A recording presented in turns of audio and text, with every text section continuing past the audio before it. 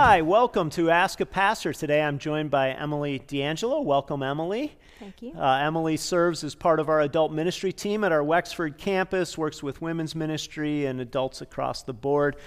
Great to have her with us today. And as always, if you have questions, please feel free to send them to askapastor@orchardhillchurch.com. We'll be happy to address those in a coming episode.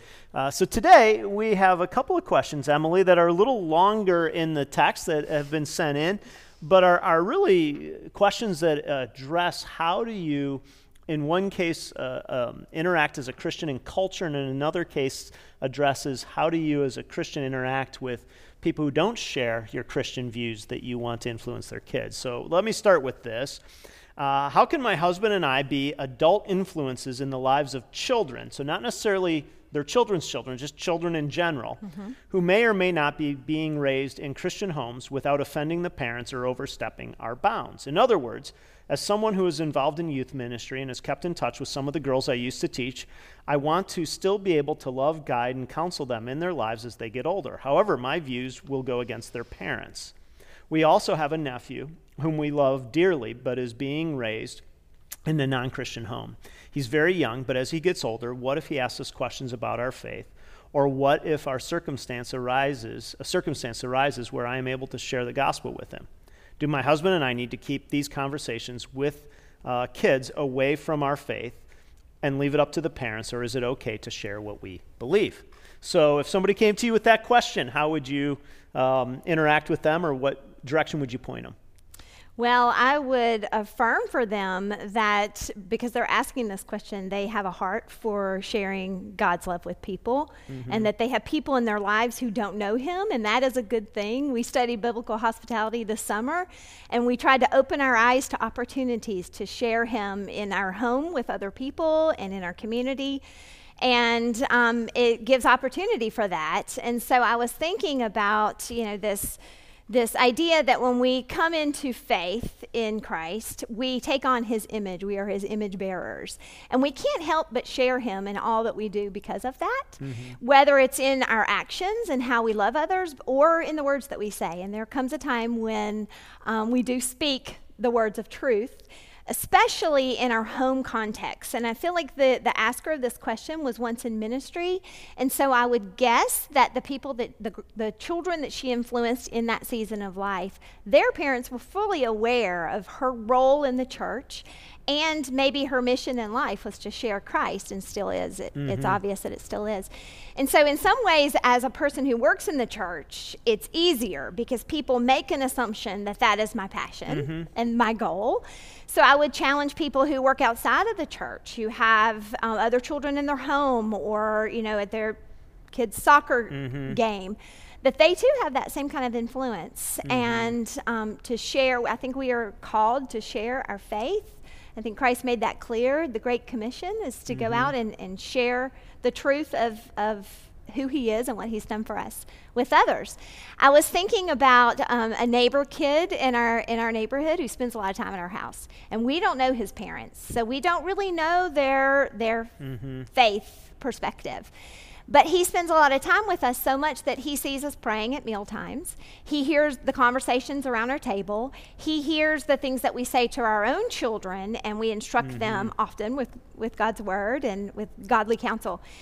And I have to believe that he maybe takes some of that information back to his parents. And if they ever come to the point where they say, well, I don't really want you hanging out at the D'Angelo's house, then we would respect that. But it seems to me that he keeps coming back for a reason, for friendship with our son, or for a glimpse of a family who may be like his or unlike his. And I've yet to meet parents who resist a godly influence in their kids' lives. I just haven't met that, whether they're people of faith or not. They want good influence in their children's lives. We hosted teenagers for 10 years in Carlisle, and we made it clear when these girls were coming to live in our home that we were a Christian family, and that we prayed at meals, we attended church on the weekends, we talked about God and the Bible. And some of those girls came from Christian family, some had never experienced a church experience or experienced God in any way.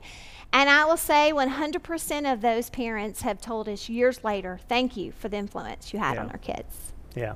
Well, being a good influence is never unappreciated. Right. And exposing somebody to the possibility of faith or to God, unless the family is absolutely hostile to it, in which case they should probably be the ones that are actively saying, I don't want you around anybody who has any of these views, which is a reasonable thing, is a good thing. I think where it sometimes gets tricky is when you know that that's not somebody's preference and you're actively working at it. And there's a couple things that are in tension from where I sit.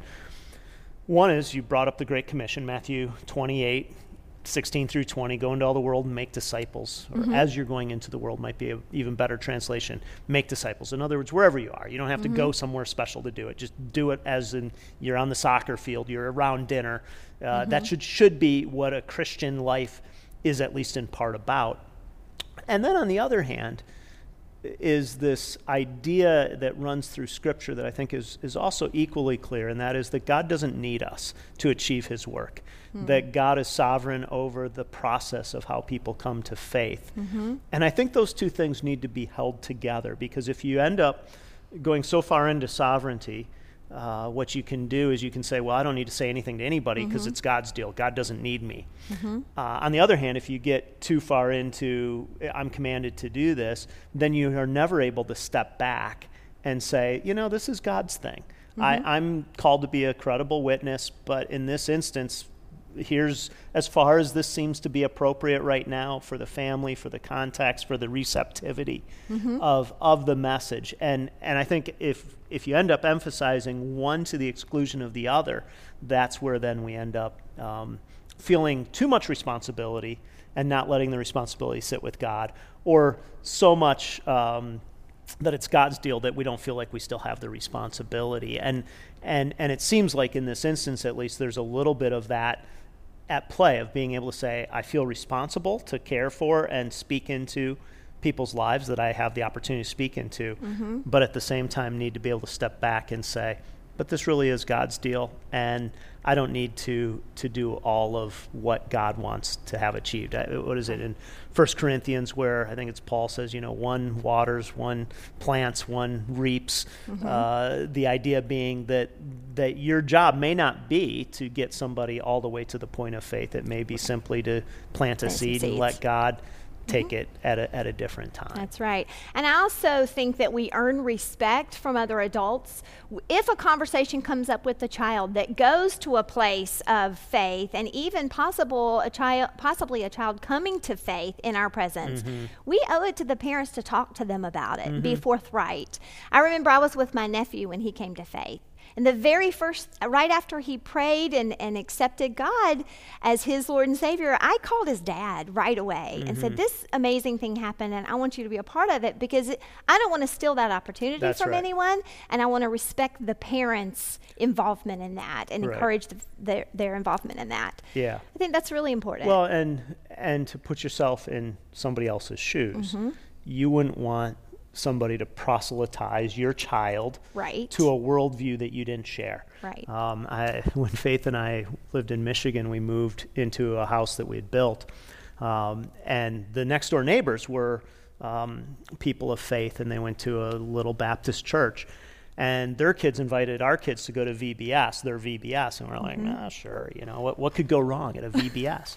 and we found out that one of the first nights there, this church was so passionate about baptism that my oldest son was almost baptized in this little church's VBS, because they said, if you believe and it's God's command, you should be baptized. Now, I don't necessarily disagree with any of it, but I was completely offended that my neighbors would have tried to have my son be baptized without us being part of it or without consulting us. And so when I say put yourself in somebody else's shoes, even that kind of a conversation. And for us, it was the end of our kids going with them to church. It was like, hey, you're not going to go to their church because we don't think that that's an appropriate way to engage somebody else's children. Right. And if people of shared faith feel this way, then people that have very different views about faith certainly feel that way. Absolutely. So I think your wisdom to say,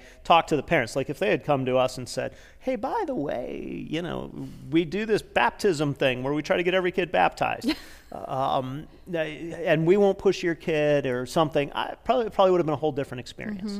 But when I heard about it later and my son didn't do it and we had a chance of being part of his baptism years later, it was different. So there are those social cues that I think are important. So speaking of social issues, here's a question. This one again starts with my husband and I. My husband and I sometimes struggle with whether or not it's okay to watch certain shows or movies that may have sexual content, as an example, but that we still find funny. We are afraid that if we eliminate all unbiblical entertainment, we will no longer be able to relate to our relatives and friends who aren't Christians. We don't want to live in a Christian bubble and get pushed away by the very people we're hoping to influence. There are definitely some shows and movies that we do feel are too crude, and we choose not to watch them, but some are just not that bad, and we are still able to appreciate them for the quality of the filming, the humor, the storyline, etc. Is that okay? I've heard others ask similar questions about music.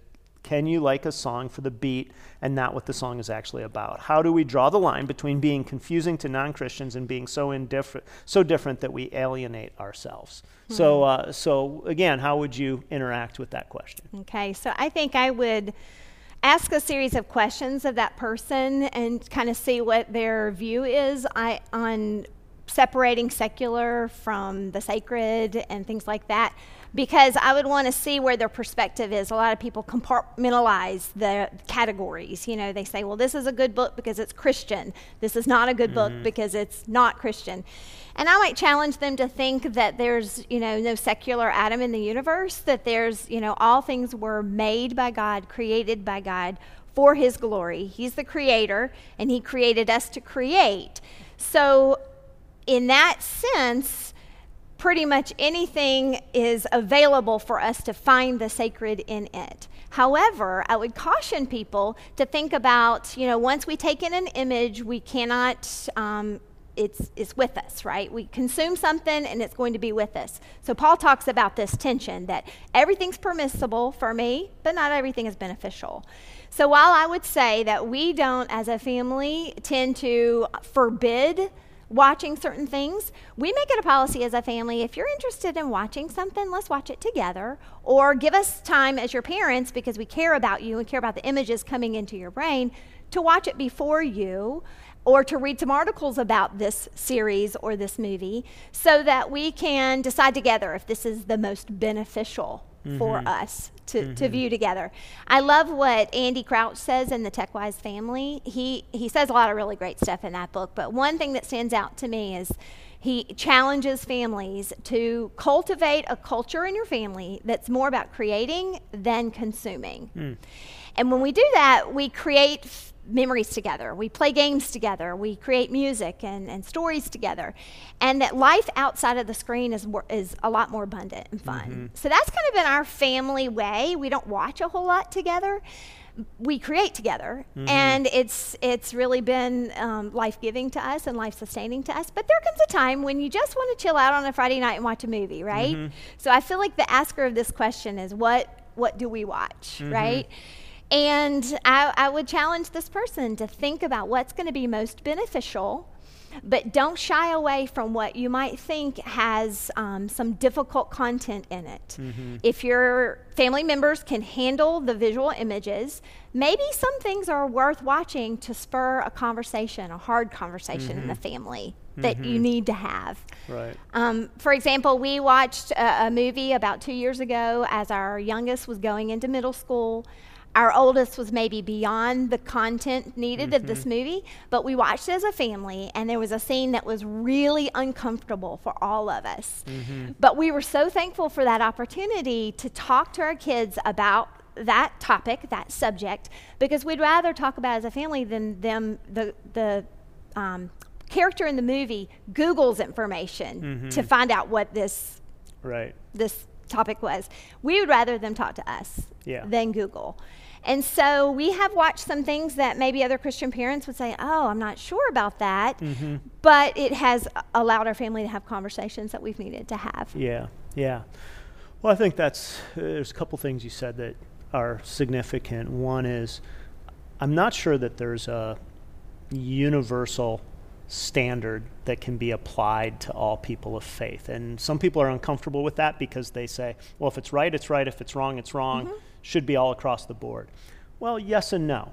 And the reason I say that is you said, we probably have watched some things some other people wouldn't be comfortable with. There is a discernment piece here, and there's an understanding your family, your own maturity, all those kinds of things. And just as an evidence, you would allow or participate with older kids, even adult age kids, watching something different than a 6-year-old, than a 12-year-old, than maybe even a 16-year-old. And so there's as people mature, and I'm not thinking even just of sexual content, just content in general, you say, okay, this is now appropriate. But certainly when your kids are little, you're a little more concerned about exactly what they take in. Not that you aren't concerned when they age, but they hit a certain age where they're going to consume what they're going to consume. And so, saying, hey, I'll watch with you, I'll be part of this, is a different conversation. And so I think there's something to saying, I don't have to universalize, but I think where we get in trouble is when we stop asking the question any longer. Is this an appropriate thing to watch? Right. Because what we can do is in time we can just get so deadened to the question that we don't even realize how far maybe we've gone with something until after we're in it. And then, you're halfway through a series and you're like, well, I didn't realize it would be this, but I want to see how the story ends. And the next thing you know, you're watching something that maybe you wouldn't choose if you really asked the question. Right. And so I think you want to still ask the question, understand that you don't have to abide by some arbitrary should of somebody else, but at the same time say there's something to saying I'm not going to take in stuff that is not helpful to my spiritual life. Right. The one other flip side that I would say is sometimes there are spiritual themes that are deeply woven into, even unintentionally, into art, because art is telling stories, and ultimately it points to the story of our Lord. And so, and again, I'm not saying that justifies watching something that's truly not beneficial, but there can be those stories that we actually help us from an artistic standpoint connect to the grander narratives and themes that are there. Music's another example. I don't like even the phrase unbiblical entertainment. I'm not sure is a great phrase because art is art, and music is music, and sometimes listening to something that doesn't share your worldview might actually help you understand the plight again, or feel something that actually pushes you to faith rather than away from faith, because you hear it and you say, wow, that is a worldview that exists, but I actually choose this worldview instead. And so sometimes even something like that isn't a negative at all. Now, should we be concerned about some things? Yeah, absolutely. One of the things that I'll leave it there. What else would you say on that? One of the things you said that caused me to remember a conversation I had yesterday with someone about how as parents we do discern, we pray, and we seek advice of others on these issues. And sometimes we even take time to watch the first 2 or 3 episodes and say, okay, and release our kids to watch. And there's danger in that because a lot of times the garbage doesn't show up till midway through the series or the last episode of the series. And so just to be aware of that as parents, because I think we've made that mistake before, so if people can benefit from our mistakes, I share that. Watch the entire series if your child is interested, if you have the time to do that, or watch with them. But also another thing about, just finding the story of God in art and movies. Recently, our family had read A Wrinkle in Time, so we decided to watch the movie. And it's old now. It's a couple years old now, but we decided to watch it. And there was some controversy among some Christians about this movie because it presents a real maybe New Age view of God, the Godhead, the Trinity, as three matriarchal figures, right? Well, it gave our family an opportunity to talk about theological things like the Trinity, God, the Father, the Son, and the Holy Spirit. It gave us an opportunity to talk about these realms, that there truly is a spiritual realm and a physical realm, and to be aware of that. And we, out of that movie night, we had about an hour and a half conversation following that, which was really rich and full of some tension because our teenager wanted to push back on, you're turning everything into an opportunity to talk about your faith. I said, well, we just want you to see what we see. And it was good. It was a hard conversation, but it was good. Well, and I think that's wonderful parenting in the sense of you're taking a moment and saying, what did we just see? How does this, what do you really think about it? What is it promoting? Is that your view?